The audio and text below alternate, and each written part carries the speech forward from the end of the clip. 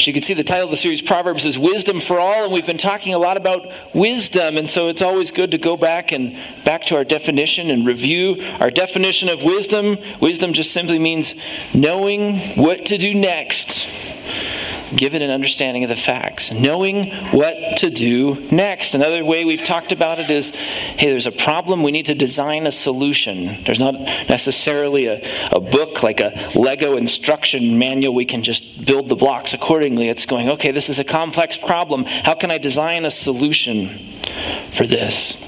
And where do we get wisdom? Where does wisdom come from? Well, it comes from the one who is supremely wise, and that is God, the creator of the universe. That's what we believe as Christians, and we see that God has not just left us alone. He's not this supremely wise being who just says, well, figure it out. He says, here's the Bible. Here is my instruction manual for wisdom. This is my word. And as we said, at the heart of the Bible is this book of Proverbs, which is just gets right, it cuts right to it. Right to wisdom. It has wisdom for all aspects of life. All aspects of life. And we're touching on some of those here this summer. And so if you read Proverbs, you're going to notice there's a lot of consistent themes. Certain themes that just kind of run through the book. It's not necessarily organized by theme. It kind of comes and goes. It's kind of like a tapestry. And today we're going to just look at one of those themes. Money. And all of a sudden there's a bunch of you going, oh no. Isn't that what churches always do? Pastors get up and they talk about money because they just want their money and they're going to get it from me and it's just going to beat me over the head. And I go, no, we're not doing that. I'm not asking for any money today. This is about you. And as we said, about God's best for you.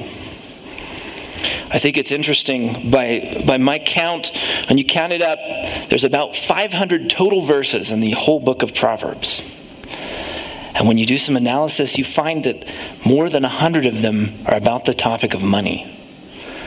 More than 100. 100 out of 500. 1 out of every 5 verses. So there's over 100, and we're going to talk about every single one of them today. I'm just kidding. No, we're not doing that. But that's 20%.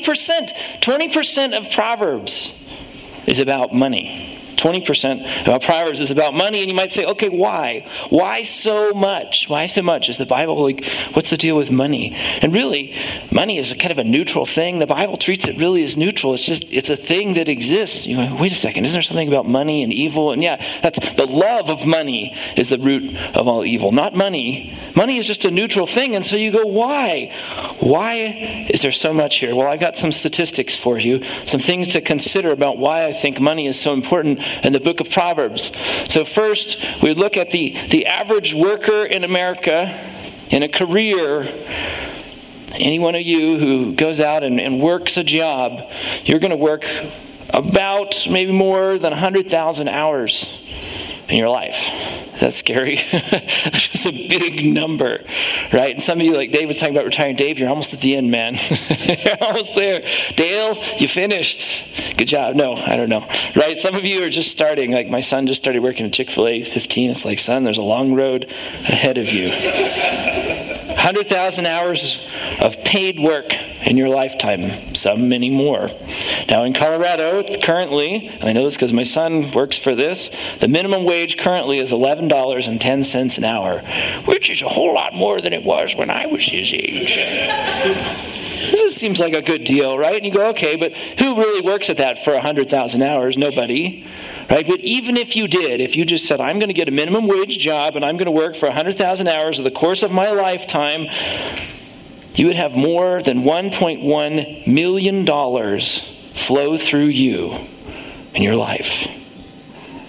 That's a lot of money. Right? If someone walked up to you and said, here's $1 million, you'd be like, whoa, right? All of us would. That's still a lot of money. Most of us are going to earn way more than that in our lifetime. Each of us is going to see multi-millions of dollars flow through us. So, with that in mind, can you see why having some wisdom about money is probably a good thing for us? It's very important. It's very important. Now, here's some more statistics for you about debt. I always want to talk about debt. Did you know for the average American has this kind of debt? The average American, and you might fall into this or you might not, and that's okay. This is just statistics. Average American carries $6,900 balance on their credit card, which is a monthly payment of about $155 a month. They have a mortgage. The average American has a mortgage for $185,000, which is $850 a month. We know that's probably not very realistic in Colorado. It's probably much, much higher than that. Particularly anybody who's trying to buy a house right now would say, how can you buy and find a house for that cost? But that's average in the United States. The average American has $28,000 of auto loans, which is $625 a month. The average American has gone to college and has taken out debt to pay for schooling and has $48,000. That's $165 a month. The total debt load there is $267,000. Of course, much higher when your house is more expensive than that or your other things more expensive. That alone, the average American is carrying $1,875 of debt a month. Now, there's been another poll by the Harris Group recently, and it shows that approximately 78% of Americans live paycheck to paycheck. And that might be many of us in this room. If it's 78%, there's surely many of us who are living paycheck to paycheck. And that means 4 out of 5 of us are living without any savings, without anything reserved, just waiting for that check to come so we can pay for whatever it is we need to. You know, it's also estimated that money issues account for more than 40% of all divorces. That's a scary number. And here's what I think is interesting is if you follow the news, you will hear there's this trend and there's this push, and people, and I think with good hearts and no condemnation for them, there's this push for, we need to have better wages. We need to have living wages. We want that minimum wage to go up. We want people to get paid more, and I think that's a good thing. Yet, we are living in the wealthiest, most prosperous country in the history of the earth. So, is the issue really that there's not enough money? Or is the issue that there's not enough wisdom of what to do with our money? I think it's the wisdom. So when we think back to the Bible, a good exercise for you, if you're the kind of person who carries a hard copy of the Bible and you use it and you don't mind marking in it, go through Proverbs, read a chapter a day or whatever you're going to do. And every time you see a verse on money, put a little dollar sign next to it. And that'll help sort of notate. And you'll see in your mind as you're reading it, there is a lot. There's a lot there about money. And today we're going to cover maybe about 20 of those verses, 20 of those 100 verses on money. Why? Again, because we need wisdom. We could sit down with every single person. Every single person here would have a very different financial situation, different problems, different challenges, different needs, right? It's not as simple as, hey, just everybody build the same tower out of Legos. We all need to have this wisdom to create in our minds and our hearts. We need wisdom. If you are in the 4 out of 5 who are living paycheck to paycheck, there's wisdom for you here in the scripture. If you're in the 1 of 5 who says, I'm not doing that, I'm managing in this, there's wisdom for you here too as well. In Proverbs 1, we saw that was true. The wise are wise enough to know they still need wisdom. And that would apply with money as well. So here we go. We're going to go into these verses and just see a few points on what this has to say about money. First verse from Proverbs, we're going to talk about Proverbs 13:4. The soul of the sluggard craves and gets nothing, while the soul of the diligent is richly supplied. Isn't that a great word, sluggard? What is this sluggard? You just think of a slug, right? Well, it just simply means a lazy person. I know that's maybe not part of our vernacular today, but it just means somebody who's lazy. And so here we see in this verse, there's a contrast between a lazy person and a diligent person. And I see a couple things to note with that. First off, when we look at this, we go, the diligent person isn't craving. The sluggard is craving, but the diligent person doesn't have any cravings. Or at least it's not talking about their cravings. And why is that? Why does the diligent person not have the cravings? Well, when you're hard at work, your appetite for things decreases because you're hard at work and you're busy. Your attention doesn't wander. You don't get bored. One of the great things I love for my son working this summer is I go, he's working 20 to 25 hours a week. That's a whole lot less hours for him to get bored, right? I think that's a good thing for all of us. The second thing I see from this passage is that we have to see, where does our supply come from? It says the diligent is richly supplied. Supplied from where? Well, we get the answer in Philippians chapter 4, verse 19. My God will supply every need of yours, according to his riches and glory. Where does our supply come from? It comes from God. So we connect the dots that the soul of the diligent is richly supplied by God. God supplies it. God supplies it. So can you see that connection? There's a connection here between hard work and God's supply for you. It's reinforced there in Proverbs chapter 14, verse 23. In all toil there is profit, but mere talk tends only to poverty. Again, we're kind of looking at laziness here, right? There's laziness going on.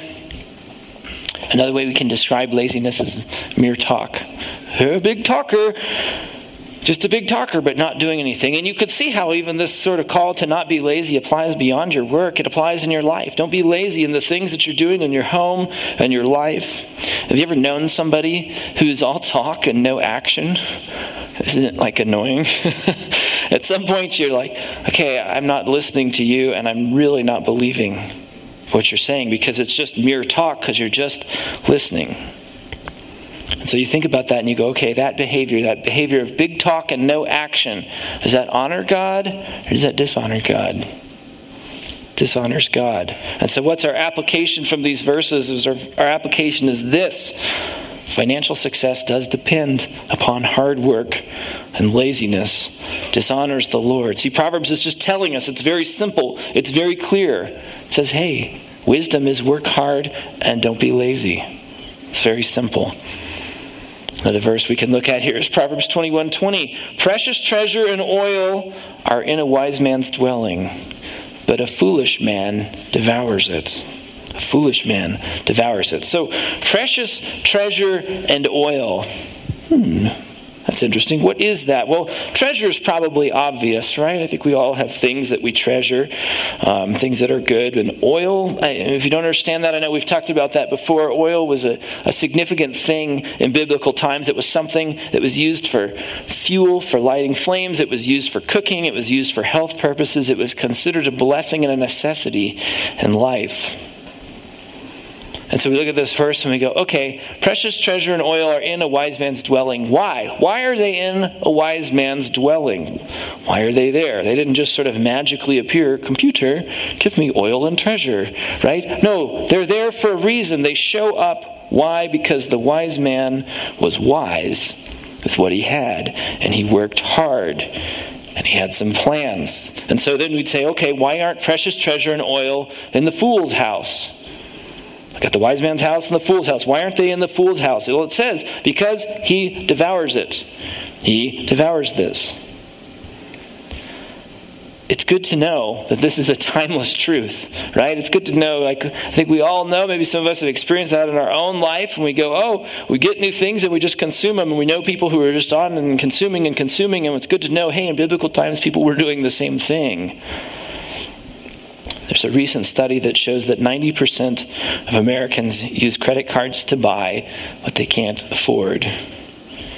60% don't pay it off each month. And when you don't do that, on average, it makes each item cost 15% more than what you're already paying for it. And 70% of bankruptcies cite credit cards as the reason.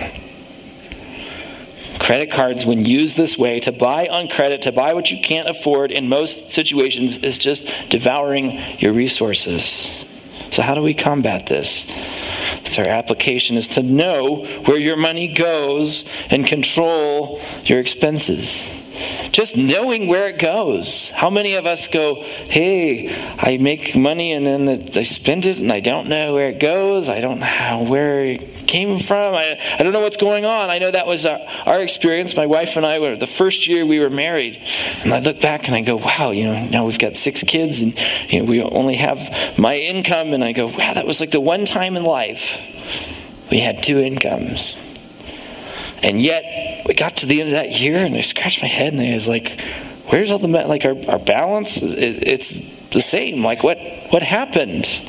Because I didn't know where it was going. I just devoured it and devoured it. I didn't control our expenses. And so that's a lesson, I think, for all of us, is that, hey, Proverbs gives us this wisdom. It says, be aware. Be aware of just where it's going. Know where it's going, and have some control on your expenses. All right, Proverbs 21:5 says, "The plans of the diligent lead surely to abundance." That sounds good. I like abundance in my life. "Everyone who is hasty comes only to poverty." So I think this goes along with that concept of knowing where your money goes, but I think it goes a step further. It's not just knowing where it goes.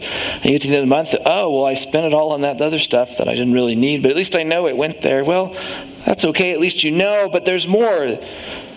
In this verse, we see that there's a need to have a plan, right? When you're familiar with John Maxwell, he said a budget is telling your money where to go instead of wondering where it went. So how do we do that? We have a budget. A budget is simply this: living within your means. It's a plan for knowing where it goes. And what's one way we live outside our means? Well, we talked about it before. It's getting into debt. This verse in Proverbs, the verses in Proverbs 6. He says, "My son, if you've put up security for your neighbor, have given your pledge for a stranger, if you're snared in the words of your mouth, caught in the words of your mouth, then do this, my son, and save yourself, for you have come into the hand of your neighbor. Go, hasten and plead urgently with your neighbor. Give your eyes no sleep and your eyelids no slumber. Save yourself like a gazelle from the hand of the hunter, like a bird from the hand of a fowler." And now I know he's talking in a symbolism there. But according to this verse, I think we can see how seriously should we take being in debt and getting out of debt. It was very serious. We need to be very serious about being in debt and getting out of debt. Now, who here thinks that living on a budget is a lot of fun? If you go, hey, that's the most fun thing, I just want to, Rob does. That's good. Yeah, Rob's an engineer, so we can give him that, yeah. No, it's not. Maybe eventually it can be, but at first you're going, oh, this is not fun. I just want to spend money on whatever I feel like in the moment. But I tell you what's less fun is being in bondage to debt. That's way less fun than being on a budget. And so that's our application here, is have a financial plan. Proverbs gives us this wisdom. He says, know your resources. Know what you have and know where it's going, but also plan for the present and plan for the future. You go, okay, great, have a financial plan. How do I do that, Greg? Well, that's a good question too. Well, that's part of what we want to offer here as a church. If you need help, I know there's a certain amount of humility required to go to somebody and say, hey, I kind of need some help with this.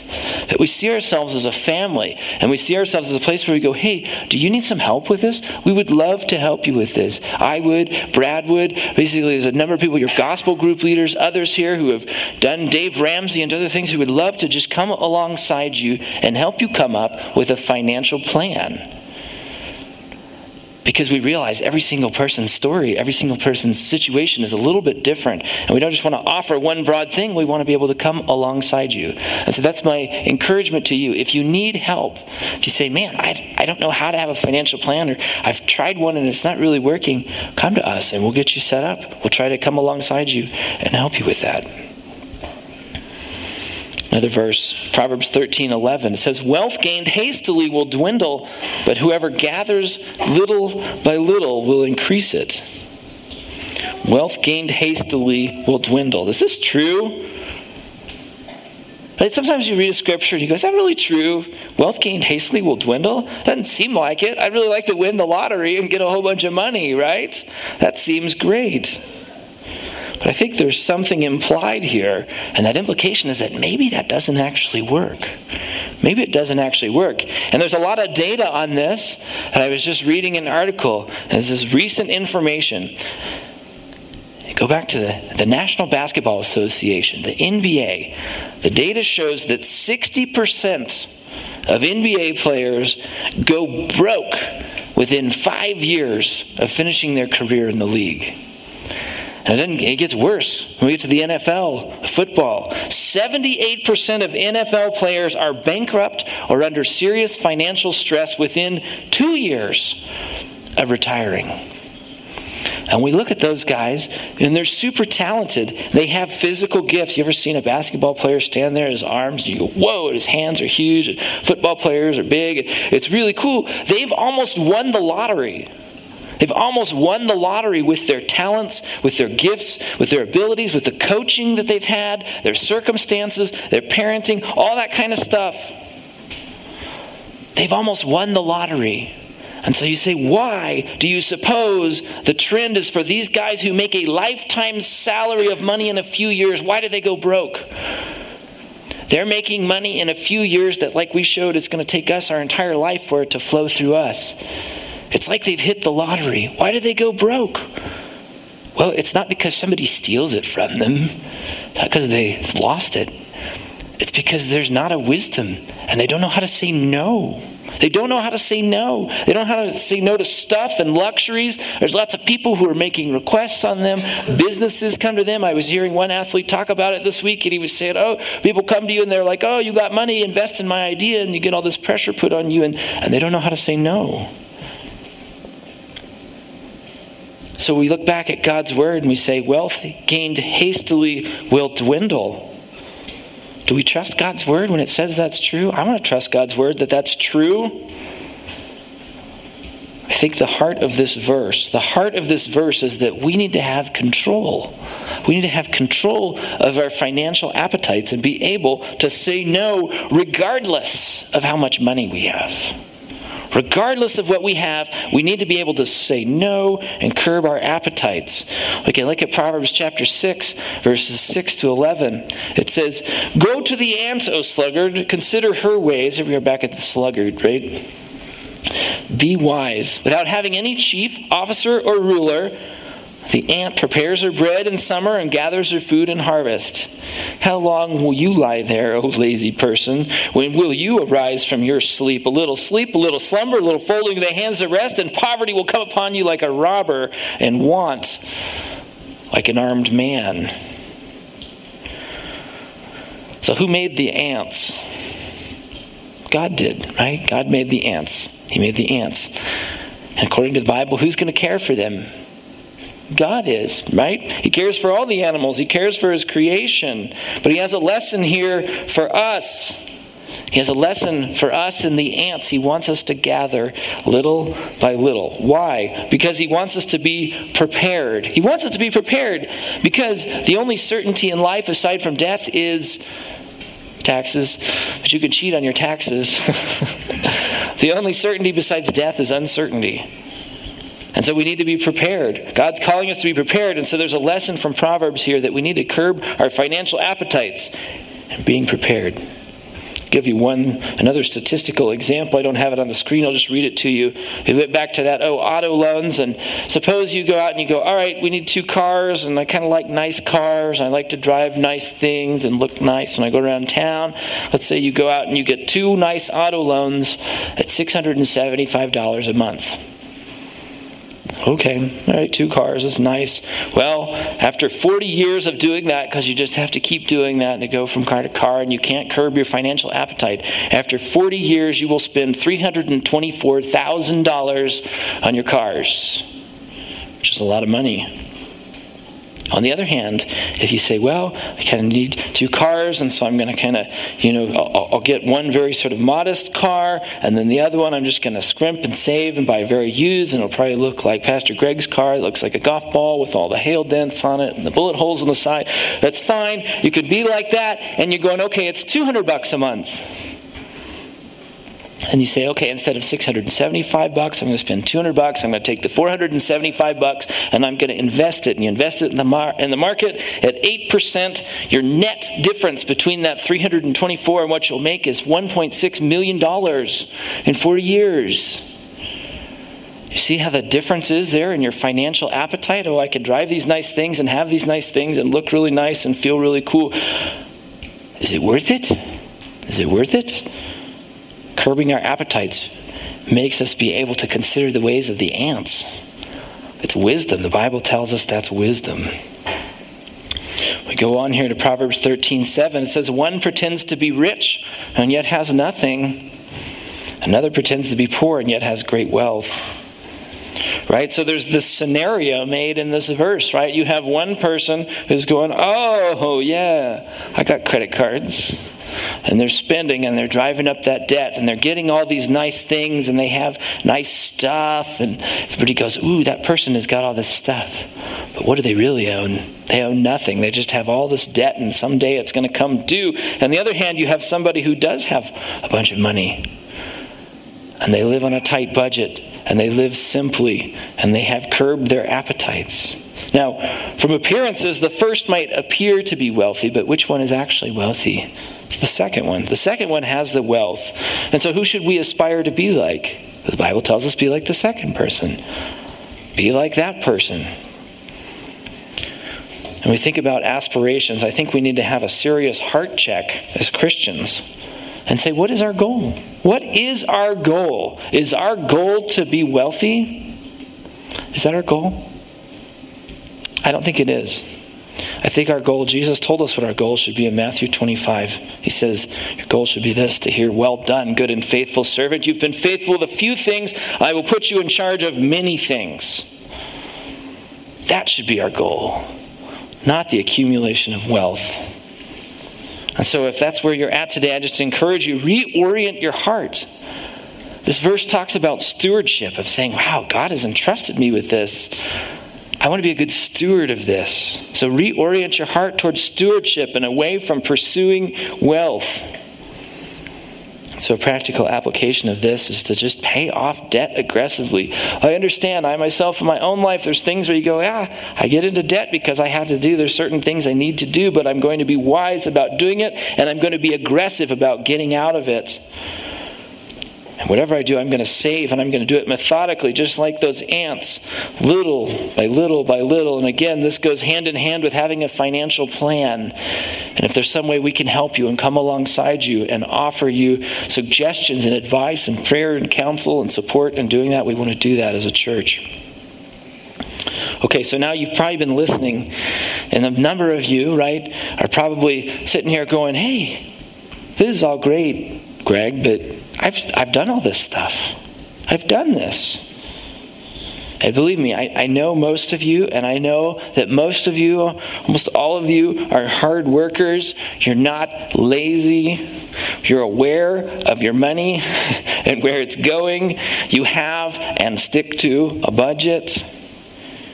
If you're like Rob, you like a budget, you think it's fun. You've curbed your financial appetites.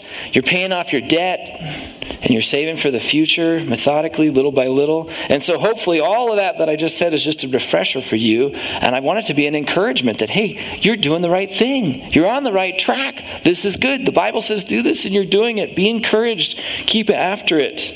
But I think also there's one more thing we want to watch out for when it comes to how we manage our money. There's one more thing. Proverbs 11:28 says, whoever trusts in his riches will fall, but the righteous will flourish like a green leaf. And so what is the biggest danger for those of us who have success at managing our money and end up becoming wealthy? What's the biggest danger? This verse says the biggest danger is we'll start trusting in that wealth. We'll start trusting in that money, and that really means the biggest danger is our pride. We can pridefully place our trust in what we have and in our money. And this proverb shows us that trust in our money is not going to end well. If that's where my hope is, if that's where my security is, it's not going to end well. Whoever trusts in his riches will fall. There's no maybe. They will. So where should our trust be instead? Proverbs tells us that as well in chapter 18, verses 10 and 11. The name of the Lord is a strong tower. The righteous man runs into it and is safe.